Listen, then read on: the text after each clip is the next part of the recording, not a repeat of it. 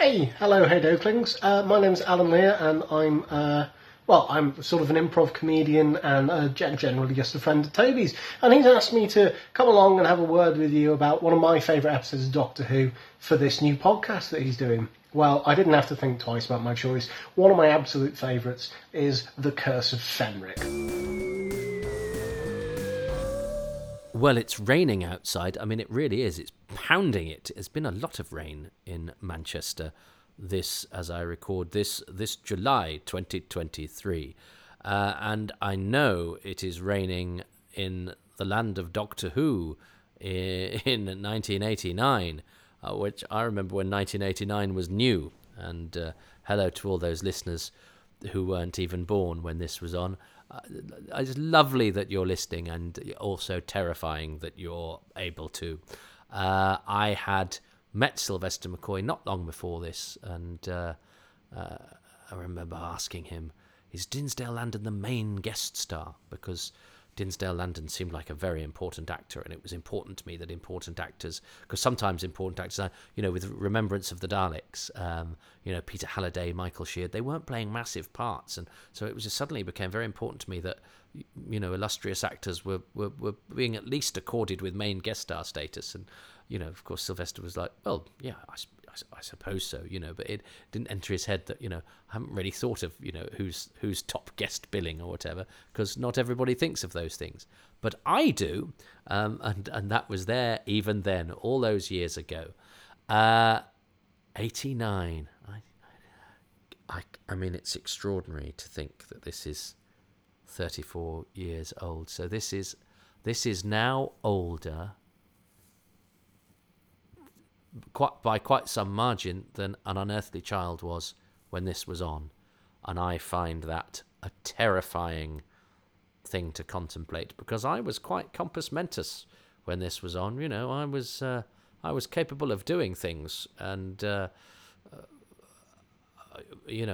taking my first steps into adulthood. Well, how old was I? I was born in 1974, so I was only 15. I felt terribly grown up. And, certainly I have very vivid memories of this period. And, of course, most of my vivid memories. And in fact, I found an old diary not long ago.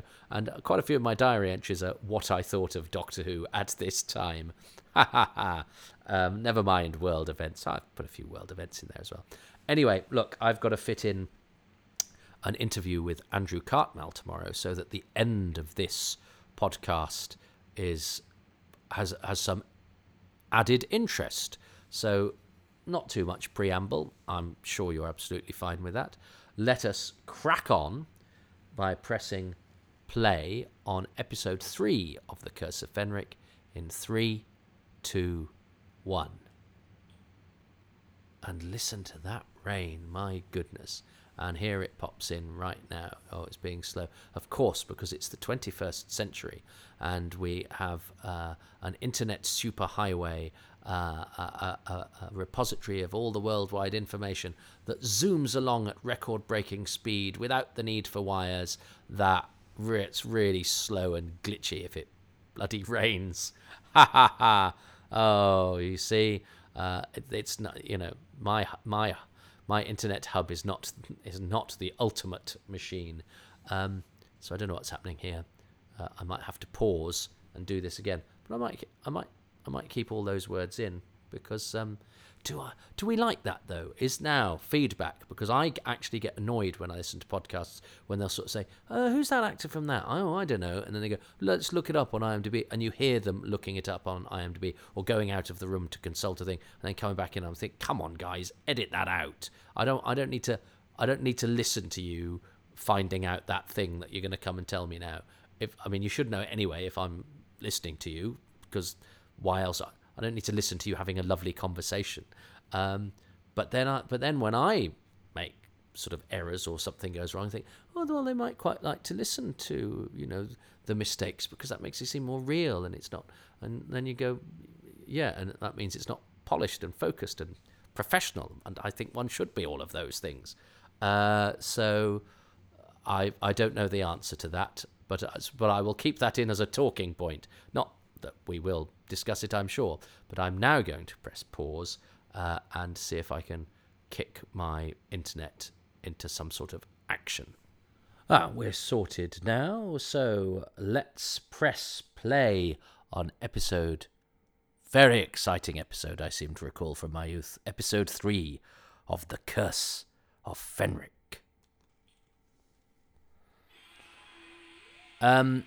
Yes, it's odd, because I sort of think of my enjoyment of Doctor Who as a teenager, going, I wasn't very happy with it, I got cross with it all the time because I was a cross teenager. But actually, I was still really excited whenever Doctor Who came on, and I was videoing it, and I used to video the trailers.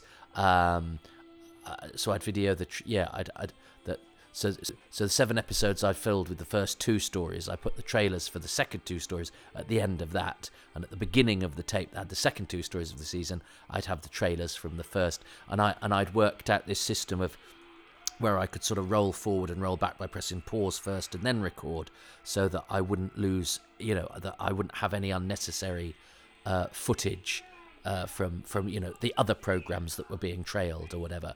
But actually, a couple of times I got too clever with that and actually recorded over the end of the previous week's trailer. So I fiddled a little. Anyway, but that was all. That was all part of it. It wasn't just watching the show. It was work. I was quite proud of myself because I worked out when trailers would be on and I would record them and that sort of thing.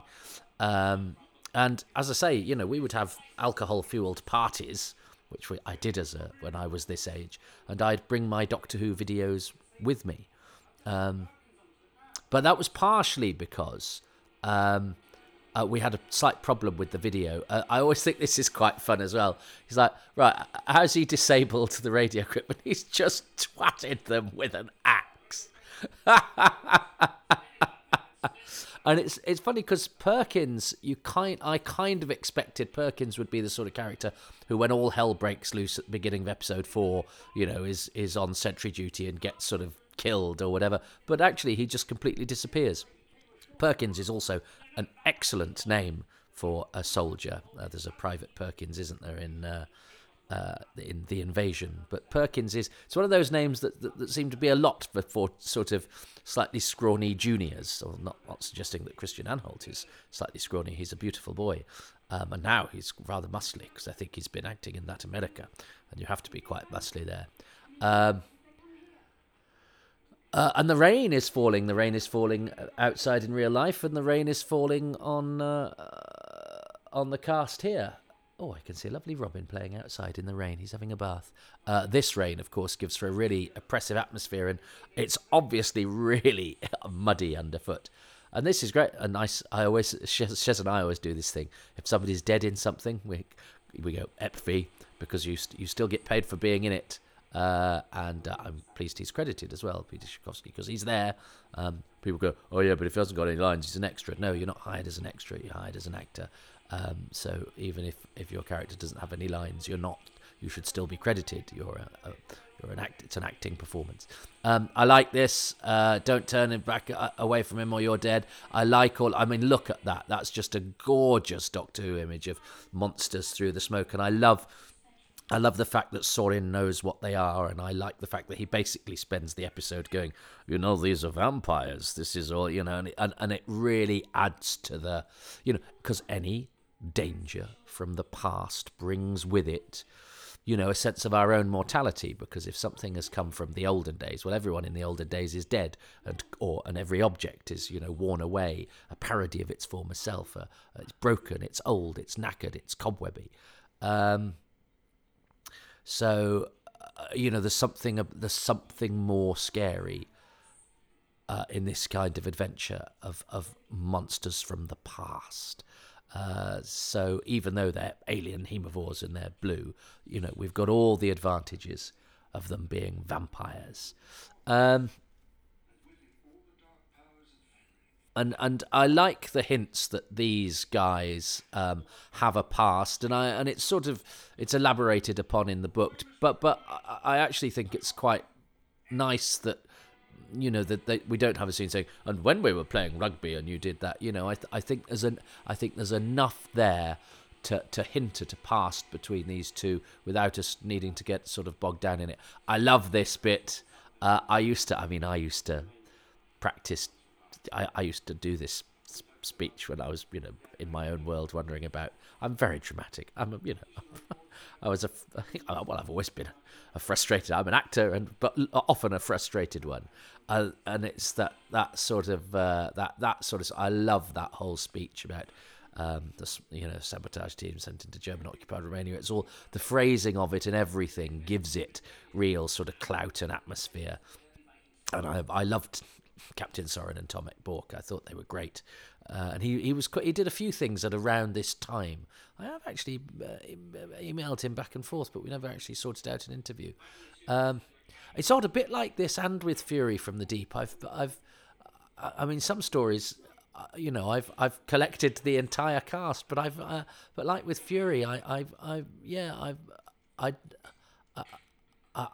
don't know why I've not been as fastidious as following up the actors that I might have got an interview with or exchanged letters with. I wonder if it's that I actually quite like these stories, which, I mean, because I was pretty as obsessed with this as I was with Fury, really, as a kid. I mean, I knew every line, I knew every order of every cast list, and blah, blah, blah.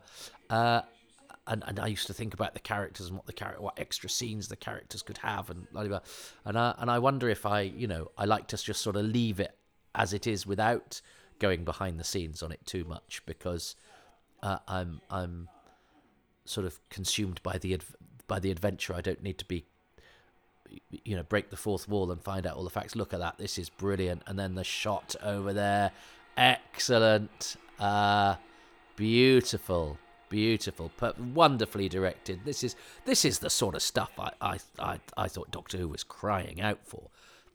It was such a thrill to me that it was doing this kind of spooky action adventure, and again, credit to Nicholas Mallet. No, I had a problem with I'd hired a video from Granada Video, and it had sort of little flicks on the screen, and it was about to run out of its. Oh no, we'd bought it. That's it. We'd bought a video machine at this point, and it had little flicks on the screen. So just before it ran out of its guarantee, I got the engineer out, and he put a little thing in it and fiddled with it so that it no longer had flicks on the screen when it was playing my videos. And in fact, I said, look, here's one where it does, and here's one where it doesn't. He said, I don't need to see the ones where it doesn't, but it was a chance for me to show him a number of Doctor Who's, and so then he might go, oh, it's this Doctor Who. I love Doctor Who. Is these old Doctor Who? Oh, yes, Doctor Who is marvellous, and I shall start watching it again and buy all the videos. I was on a constant mission to convert everybody, even a passing Granada Video repairman. But in his repairing, what I hadn't noticed, what he'd done, is that some of the stuff that had been recorded on the video machine already now didn't play properly. It had a weird sort of tracking situation going on. So all my new Doctor Who first generation beautiful off-air recordings actually did a weird tracking thing every 5 seconds. And also some of the older videos, if I started playing them, and if I fast-forwarded through the first sort of 10 seconds, they then didn't play with any sound, but only on that machine. It was really weird. Such were the vagaries of technology in those days. So I'd got to the point where I'd got my own video, and I'd got my own set of all of the Doctor Who episodes on video, but loads of them didn't play properly for various different reasons. I've always been in a house where nothing's quite worked properly, and if we get something brand new, somebody will run it over or crack it or stain it within, minutes. I think I was destined never to live somewhere or have a life that wasn't a bit ramshackle and broken. And that I have to say, there's it was touch and go as to whether you saw Sophie Aldred's skirt rode up in that bit, and I was always slightly surprised that they didn't do a retake. But I think her dignity is just about kept intact. And this is because it is a sort of protracted, monster takes a while to kill the person, but the actor playing the Hemivore does at least do a little, I'm enjoying this with my fingers acting, and I love this that they go to the effort of blowing a couple of holes in the, they can't. And what they do is they do it on the one first and then on the other one second, so because they've only got a certain amount of charges and they know they're going to have two shots. So the first time they shoot, it only happens to the first one, and the second time it happens to the second one, and that's a useful and sensible use of resources. That it's a sort of television trick. It's a translation convention in a way. You know that they've fired more bullets than they've actually got squibs there, but that's okay. Where at least we're going to the effort of doing the squibs, which normally you don't see in a Doctor Who. That's a wonderful shot, and he's saying the names of the companions, isn't he? Which is rather sweet. Sylvester McCoy is very good at all of that kind of intense, brooding, channeling faith, energy stuff. And then, I'm suddenly Scatty Doctor Who again. That's lovely. Oh, and word of support for the darker brown jacket, which I think is much better than the beigey one. I think he suits the darker colours more. And this is all lovely Doctor Who stuff. It's a great story for Ace as well, isn't it? And I like that Ace and Captain Sorin have their lovely little sort of moments. Yes, and I remember. Now that was the other thing. It was a parents' evening when this was on, so I made a friend of mine. We had a friend called Derek, who was an older chap he's a sort of handyman and stuff. But he had to come round to my house, and I had to instruct him how to press pause, record, and then press pause again on the BBC logo, so that you got the whole of the title sequence.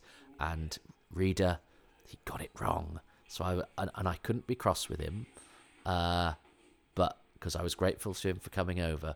But he did actually miss the opening of the title sequence, and a little part of me was broken for that, because it was very important to have the whole of an episode, even if it was the title sequence, which I'd already got. I used to hate it when I got videos done by other people where they'd edited off the opening and closing credits, which people had done with E180s in order to fit 8 episodes on instead of 7. But to me, I would rather have the whole thing.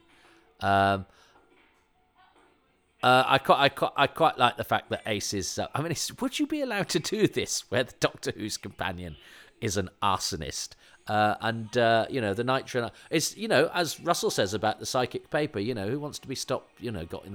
Stopped by a door. Well, if there's a wall in the way, it makes your companion quite funky if she blows stuff up. I'm never wild about her sort of wickedy sort of slang dialogue, but I do think it's an attempt to make a companion, away from the cliche. She is really, in my less generous moments, you sort of go, well, you've kind of retconned this, but she actually is really a conduit between old Who, classic Who, and new Who, in that she is this sort of funky, working class,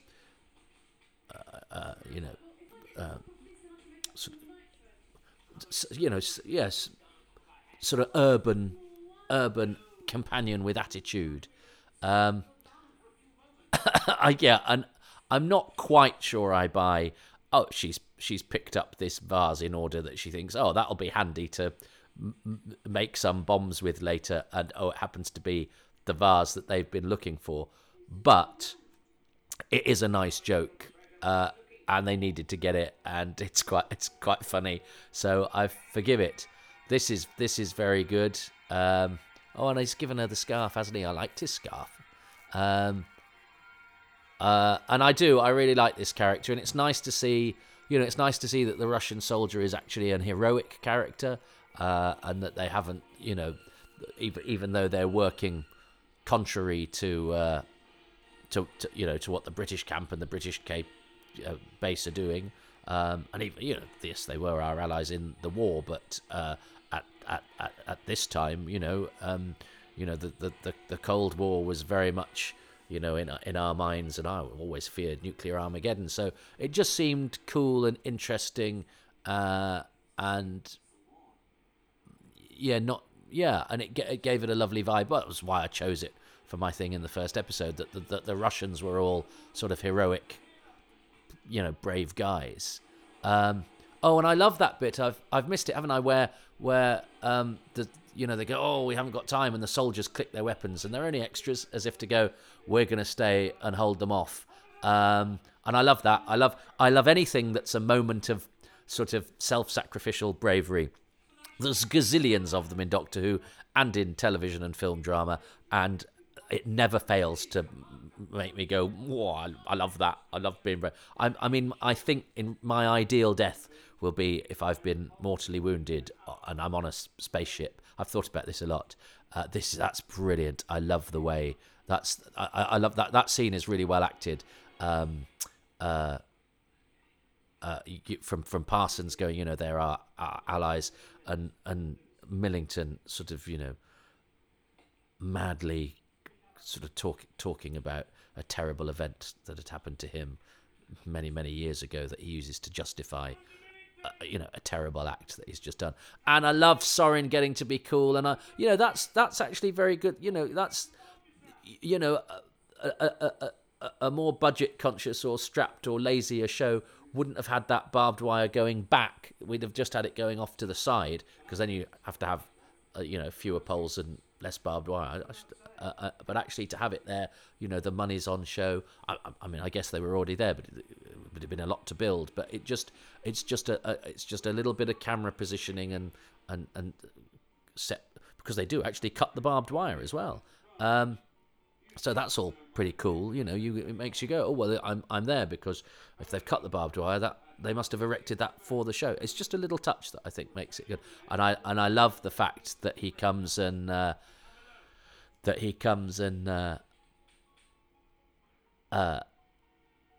confronts Millington, and then does this little code that makes him go, quick, get out of here. I love all of that. This is really exciting.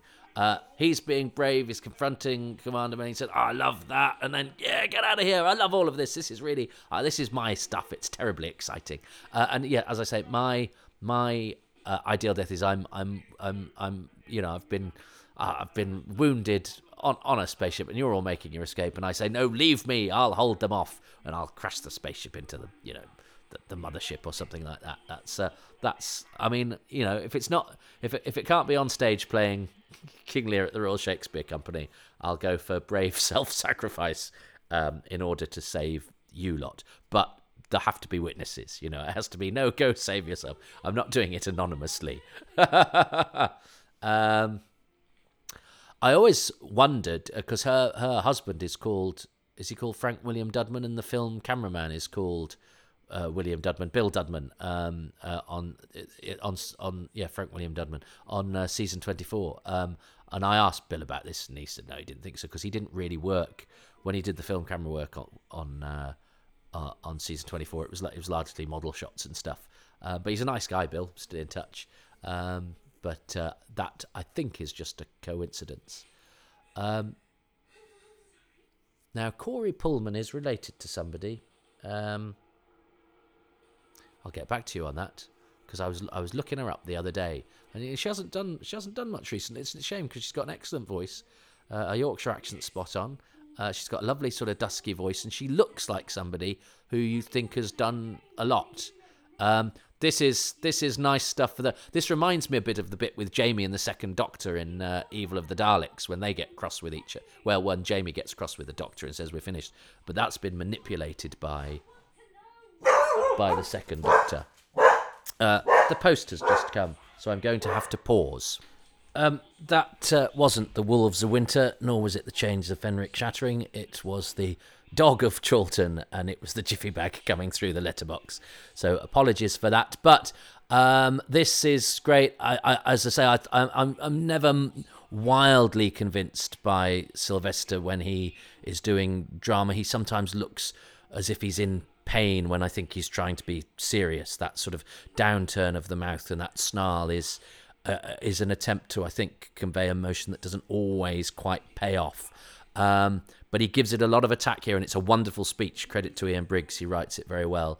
And I like the attempt, that this adventure's stakes are so high. The stakes are so high that it's sort of driven a wedge. Oh, I'm continuing a metaphor without meaning to. Between the Doctor and companion. And look how wretched poor old Nicholas Parsons looks here, and he's just sort of waiting for the inevitable. This bit, I'm afraid, I do. Having had that lovely speech from the Doctor and the confrontation between the Doctor and Ace, you now have Ace trying to be sexy as sexy as you can only be allowed to be in Doctor Who. And he's a good actor, Marcus Sutton. He's done loads of stuff, but he's saddled with some right guff here.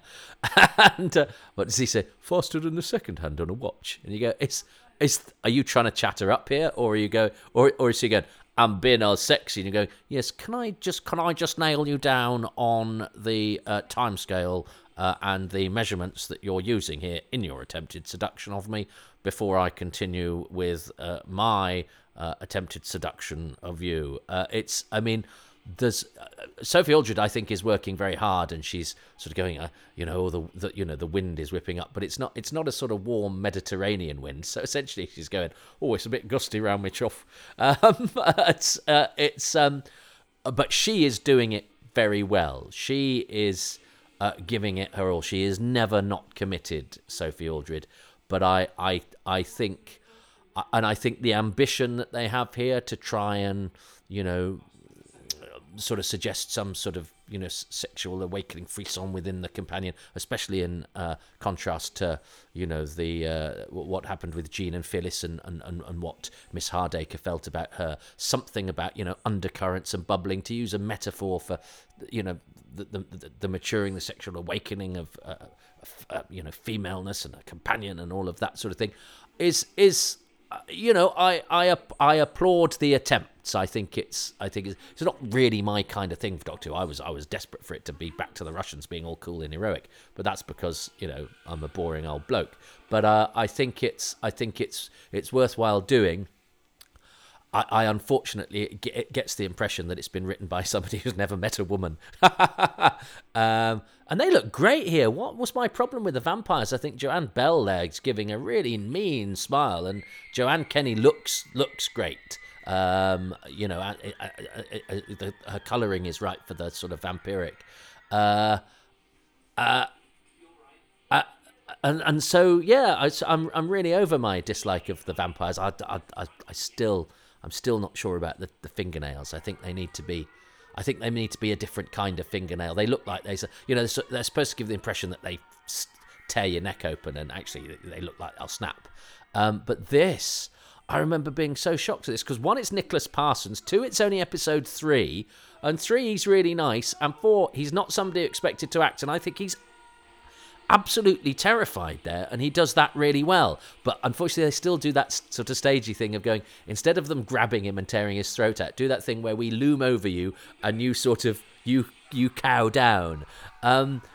But again, it's a kind of translation convention, because you can't show what they're really doing in Doctor Who. But then that's a brilliant shot of Rainwright dead on the floor. Judson's just been killed. It's only episode 3. It started to rain, and you're going, he's dead, and you're going, oh, what the heck? And Millington's gone absolutely, totally lost it. He's always been slightly sort of not there. His eye on the prize, and of course, this is a clever feint, because you think, well, Judson's dead, so something's Millington's always been a bit strange. Has he been taken over? And then, oh my gosh, he's stood up, and what's going on here? Friends of mine love this cliffhanger, and I remember, I love this story, but I remember. I love this story so much. I was like, oh, it's an ancient villain from the past. And I don't think I ever thought, oh, it's going to be the Master or Omega or something like that. I think I'd got the story enough to know, okay, this Fenric is Fenric, but the idea that they might have met the Doctor before is not we've met loads of aliens who've met the Doctor before that we haven't met. So I don't think I was worried it was falling down a nostalgia rabbit hole. But I think I was so happy in the story as it was that I wasn't that excited about hearing about old lore, especially as it's not really old lore, because they've only just it will only just have happened, in the same way that I'm not wild about sort of grafted on nostalgia. If it's something that invokes something from the past of the show, that gives something a level of excitement. But if it's a new invented past, I'm like, yeah, I mean, okay, but I don't get as carried away. Whereas I know some people absolutely, see Fenric as a sort of A-list villain, because it's somebody the Doctor has been fighting all through time. But we've only just been told that now. So that's not to criticise it. That's just to say why perhaps the cliffhanger in that part of the story that I know some people absolutely wild by. I see that cliffhanger sort of cited in loads of best ever cliffhangers, and I just sort of thought, it's okay. I'm not sure this is a development I'm, completely sort of uplifted by, because I'm actually, I'm in the present of the story where everybody seems to be dying. They've just done all sorts of things I didn't expect them to do, and the muddy clay on the floor that's everybody's sliding in is about to hit the fan and splatter those that are still alive, which aren't many. So it's good, and it's well done. And I love the fact that it is something that is a really special cliffhanger for a lot of people. But I think I prefer the second one, which is just a traditional "you're too late, Doctor," and of course also because it's accompanying monsters rising from the sea, which I rather love. So I'm going to be much more in the next episode into the resolution of the army story, the Russians, the vampires, and all of that than I think I am in the Doctor's ancient battle with Fenric. But I know other people, really like that, delving into the Doctor's past and, invoking an enemy that the Doctor's been fighting all through time. That is of less interest to me because it's new lore. Do you know what I mean? That's why. But I might change my mind, because I've changed my mind on a few things as I've been watching this, especially the Cockney vampires, who I didn't like at all. I'm afraid I didn't change my mind on Ace trying to be all sexy with a man made of mahogany. Yeah, he's got the wood, but that's his performance. And as I say, he's a good actor, but I think it's so restricted with what you can do at that time in that kind of program. And it's a brave effort, but I think it. But I'm afraid it makes me laugh, which is bad of me. But maybe it's because I'm not. But sexy stuff is never really my kind of thing, and quite often it just sort of bores me. But there, at least I get some entertainment going. Well, bless them, they had a bash. My favourite thing, though, well, I love. I've already chosen Russians, haven't I? Because I love all the stuff with Captain Sorin. I do love Captain Sorin. He's such a good character. And I love his speech about the vampires. I love his bit where he says to his men, "Come in like the wolves of winter." And they go, "Oh, that's the code. We've got to get out of here." I even like the way that when the Doctor rescues him, he sort of rather gamely sort of goes, and leaps off where he's been sitting. I think the confrontation between the Doctor and Ace is very good. Although, as I say, I do think there are restrictions there with the performance, which do hamper. It doesn't play to the strongest suit that Sylvester has, which I think is, that sort of melancholy that he does so beautifully, and the sort of scatty natural eccentricity he has. I think when he's trying to be, fierce and dramatic, it's not a comfortable voice / face for him as some of the other stuff that I think sits with him much more naturally as a performer. Nick Mallet, I think, deserves credit for some of those beautiful shots. The monsters on the beach in the mist. The dead Wainwright. Oh, I love that scene where they lock the soldiers in who've been brave. I even love just the soldiers going click click. We're gonna be brave. But Millington's speech about we had to seal it off to save the ship. And in the way he just sort of just delivers it as if to say that's what we're doing, and then buggers off. And that's when it the episode really ramps up, and I think those final few minutes of the episode, you're going, God, this is Doctor. This was this is a different league from the Doctor Who that has fallen short of this sort of drama, and that I imagined old Doctor Who was like all of the time, which of course it wasn't. But it was so exciting being a Doctor, and I'd come back from a parents' evening, and my disappointment that I'd missed and my recording forever. I would never have the opening of the title sequence, and it slightly sullied it for me. But I had it in the past where friends of mine had taped the show for me instead, but their video had been a different video to mine, and then it gave it a different hue, and that jarred as well. I mean, I was so desperate for everything to be, we had first generation, we had off air. It was so important that you had those things, because when we're so used to watching bad quality videos, the chance that you would get to record something off air and that would be your quality copy of the episode was actually very, very important, because I think one enjoyed stories less if they were on really, really grimy quality. And I have to say now, every time there's a remaster, you watch an episode again and you watch it fresh, and it opens up all sorts of things about the episode. I think the bit that sums up the episode most to me is Captain Sorin's speech about the vampires and all that stuff with the vampires on the beach walking through the mist.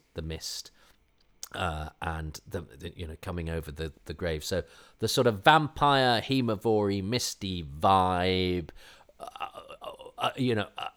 which I'm going to also rather cheat and have Captain Sorin's speech that kind of sums all that stuff up as well. So any of those things, I get a point. I mean, judging by last time, Alan's probably going to choose the sexy scene. I love the bit where Ace leans on a hut and goes, "Ooh," to a man. Let's see what he says. For the third episode, it's got to be the way they use the Norse mythology and Ultima together. So you've got what was then cutting-edge science, with an obvious reference to the breaking of the Enigma Code with Ultima, and you've also got Yggdrasil, the World Tree, and all that ancient Norse mythology, and they're all muddled together, a brilliant science fantasy concept. And of course, the machine is called Ultima, which is a sly little reference, I think, to Ultima Thule, which was what the Romans used to call the area beyond the end of the world. And of course, it's the end of the world is Ragnarok. So there's a little double play on meanings there, which I really rather like. Oh, now I didn't know that. Every day is a school day. Thanks, Alan. And also, if one was as bright as one thought one might have been when one was younger, Enigma, Ultima, that's another reason it's the Ultima machine, not the ultimate machine. I'm so ashamed. Why am I telling you? That could have died with my teenage self. Please, there be somebody else out there who thought it was called the ultimate machine. The ultimate machine. It's the ultimate machine. That's a wrestler's name, isn't it? And now the ultimate machine. But I like that about the it also being a reference to something else, and that's very. I mean, I hadn't really thought of that, or it occurred to me, but I definitely like what Alan says there about the fact that the Norse mythology and the technology in the brand new for the time technology in the story sort of combine to to resonate with the plot and to move it along and to be so. There's a bit of they're not just there for plot purposes. They kind of there's a tonal thing, there's a thematic thing. It works on a number of different levels, which is all good. It's a really well thought out concept and script, and everyone's worked very hard on this. And when one is a lot of art and creativity, I always really appreciate it when I see that what I'm watching is the result of people, being. Especially on a show that, frankly, they didn't need to, because nobody liked it. The bosses didn't give a monkeys about it. The producer. I'm not criticizing John Nathan Turner here, but he would have been happy with stories that didn't have quite, I think, the level of depth that they're being given by Andrew Cartmel and his bevy of writers, who I think have ambition to try and do something different, and it doesn't always work. And as I say, as the target audience as a kid, the oddbally stuff and some of the tone of some of the stuff didn't work for me, and I got quite cross. But again, I think I'm as much to blame for that as anything else.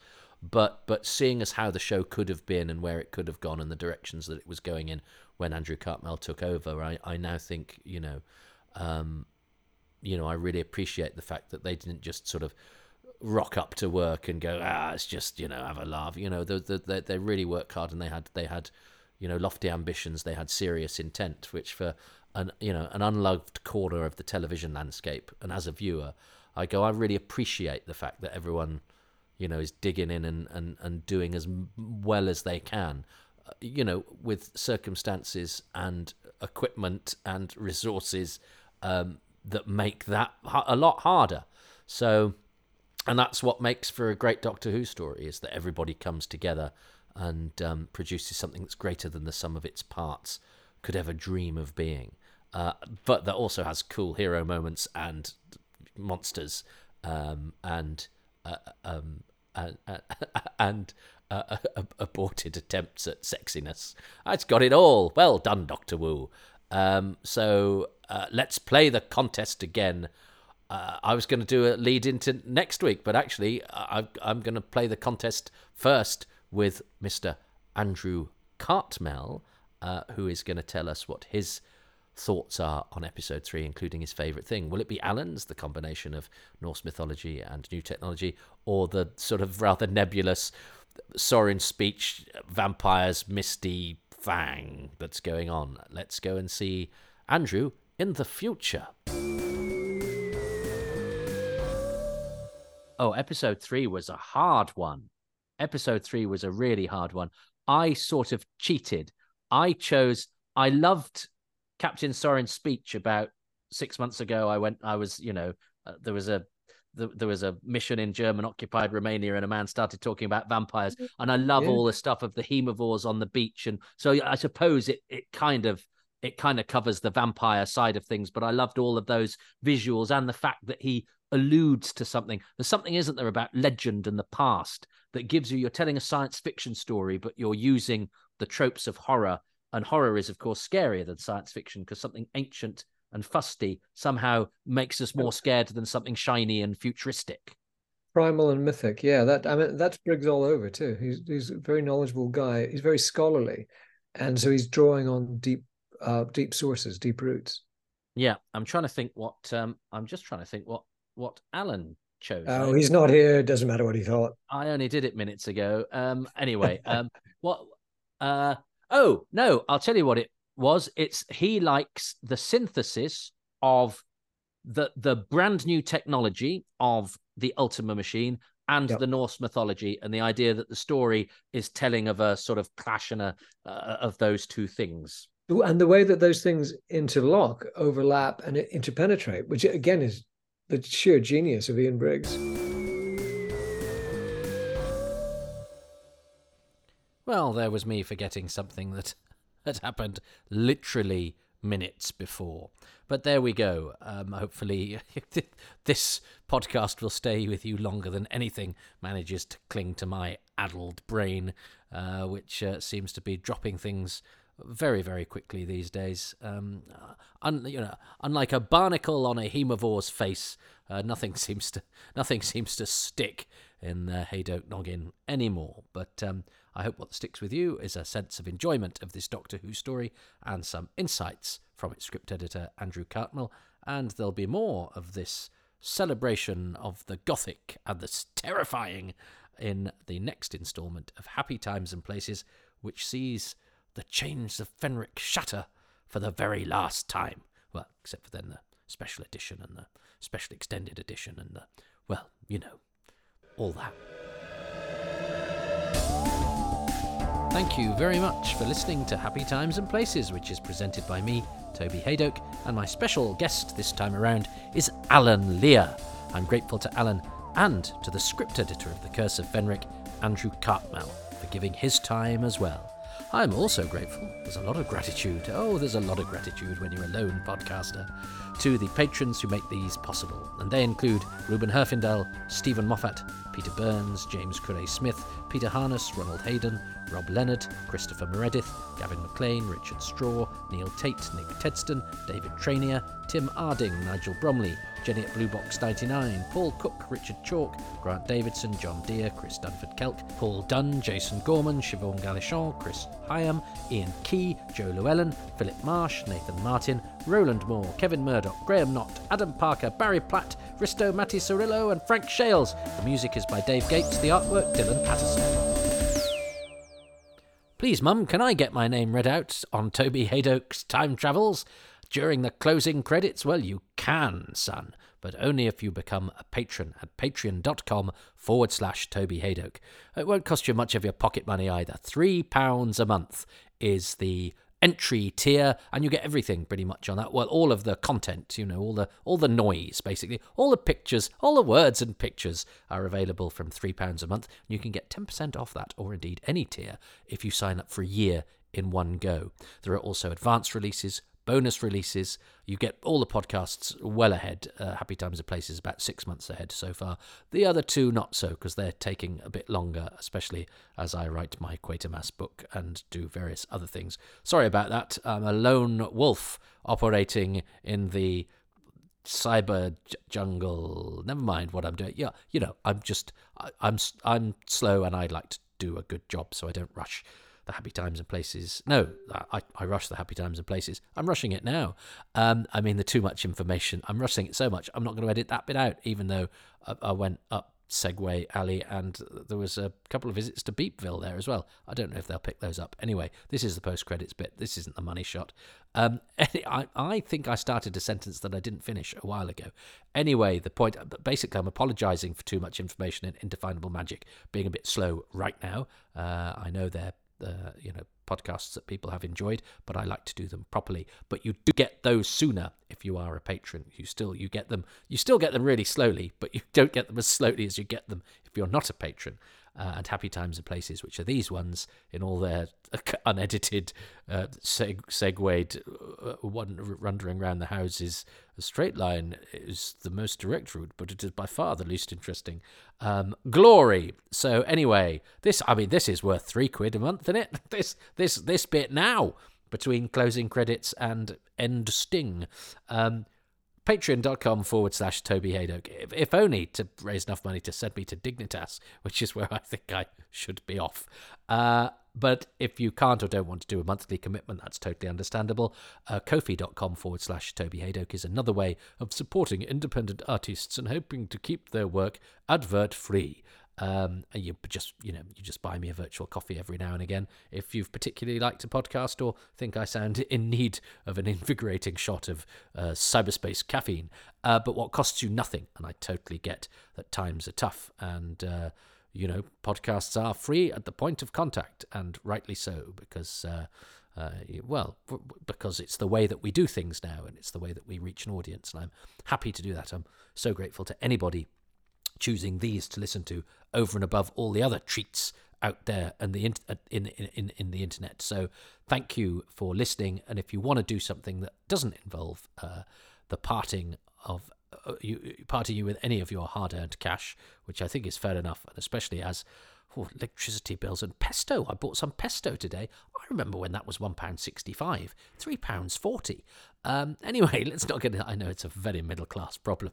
What are you measuring the poverty of for the 21st century post-COVID austerity grip by, Toby? Pesto, yeah, pesto. Oh, I'll check the hummus and the Guardian prices while I'm there as well, just to show what an objectionable git I am. Anyway, if that hasn't just put you off, yeah, £3 a month, that'll nearly keep me in pesto. Look, what costs you nothing, which is, as I say, totally understandable in this day and age where some more important things than pesto. Look, I don't buy a lot of pesto. I was just buying pesto today. It just occurred to me. I buy bread and things as well, but today I was buying pesto. And what costs you? Oh, God almighty. I'm gonna die of starvation, and that pesto will never even be opened if I carry on these sentences as long as this. Where was I? Right, I was meandering off topic again. What costs you nothing is to give these a 5-star review. I mean, they deserve it for persistence, if nothing else. A 5-star review and a few lines of very positive feedback really help to enable these to stand out amongst the crowd, and that means there'll be more listeners, and more listeners justify the time I spend on this, and more listeners might lure some more patrons, but that doesn't really matter. It's just nice to have people listening to the results of the endeavours that put these together. So spread the word. I'm very, very grateful if you do, and I'm also very sorry about that stream of consciousness load of old nonsense that you were just subjected to, whilst I was also asking for give me money for that because it's really worth it. But anyway, look, there it is. I was better than getting hit by a spade, innit? And please do all the socials. At Haydoke Podcasts is this podcast's Twitter feed. It's not called Twitter anymore, is it? It's an X-Twitter. So, yeah, go to I'm just going to call it Twitter. I mean, I'm still pretty much of the Opal Fruits persuasion, you know what I mean? And definitely marathon. I'm not calling anything Snickers, a plural-sounding word for a singular piece of confection. No, thanks very much. Especially not one that sounds like a slang word for underpants. No, this is not a Snickers household, and I love a marathon. What was I saying? Yes, so at Haydoke Podcasts. I'm on Twitter at Toby Haydoke. I'm also on Instagram at Toby.Haydoke. I'm trying to build that. I've learned how to edit videos and all sorts of things. So, and put news there from my comedy club, Excess Malarkey, which I'd love you to come and see in Manchester on a Tuesday night. And I've started doing monthly new material nights as well. So, so follow me there for all the comedy business. I know a lot of you aren't here for that. You're just here for the Doctor Who stuff.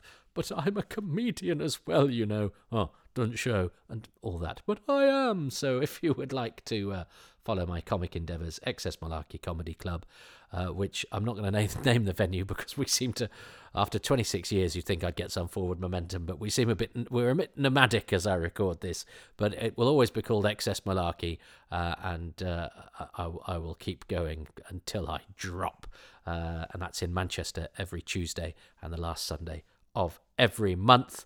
And yes, my socials, I have a Facebook page, not my personal one, simply because I've got too many, in inverted commas, friends on that, so I'm going to thin that out and just make that for personal stuff. But all my work stuff will be on I think it's a fan page, but I don't like using that phrase because it implies that I might have fans, which as opposed to people who are just quite interested in what some of the stuff that I do every now and again. So I have a page for that. It's my comedian page rather than my sort of personal profile. So if you could like that or follow that, that would be nice. That's all the socials, and that's probably all the words that are necessary for this particular edition.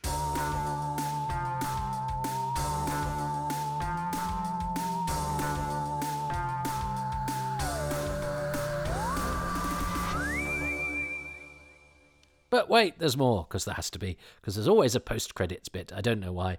It's a little tradition I started doing that's now got out of hand. It used to be just a couple of sentences. Now it's a novel.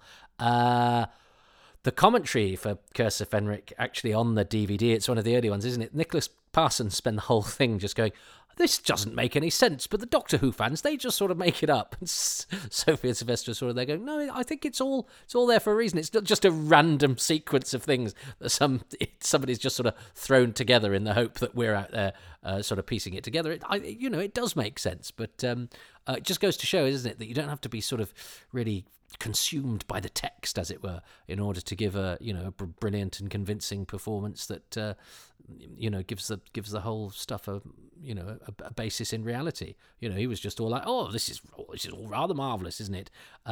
But he's got the capabilities of doing it and making it work. But it was one, because it was quite an early one. It was one where I was kind of throwing things at the screen, just verbal flurry, verbal barrages at the screen, going, no, it makes perfect sense, it's fine. And I suspect if I'd been the script editor, I'd have been going, it makes all perfect sense. I wish I was on this commentary. Maybe that's why Andrew said a couple of episodes ago he'd have dropped the Parsons bit. Maybe it was for DVD commentary malfeasance. Ha ha ha. Well, I'm now glad we get. And Parsons is great. Bless him. Lived to be a great age. And he very kindly invited me onto his show at the Edinburgh Fringe. He came to see my show called Now I Know My BBC, which is the one that nobody talks about because it doesn't mention Doctor Who, so loads of people who come to see my Doctor Who show didn't bother to come and see it. I had a real downer on that show for a while, actually, but a few people have come out of the woodwork and said, no, it was really good, but I suppose because it was sandwiched between the two Doctor Who ones, which I remember being much easier Edinburgh Fringes because I had a sort of guaranteed audience, and whereas the BBC one, it just seemed, I don't know if I quite got the show right, but there are people who've seen all of my stuff who quite like that show, but I don't really remember that much about it anymore. But Parsons came to see it, and then had me on his show, which was very, very nice. So I've had the pleasure of being in the orbit of Nicholas Parsons, but who's no longer with us, and nor is the Reverend Wainwright, because he gets killed at the end of episode 3. What a shocker, eh? Great. But, oh gosh, I've actually finished. I've recorded all 4 episodes of this, and I'm just remembering how much fun I had watching episode 3, and, in fact, how much fun I had watching episode 3 when it first went out, when it seemed that everything was hitting the fan, and, doom and gloom, and, monsters from the sea, and everyone getting killed, and lots of mud and rain, and all hell breaking loose. What fun. Oh, I do like Doctor Who.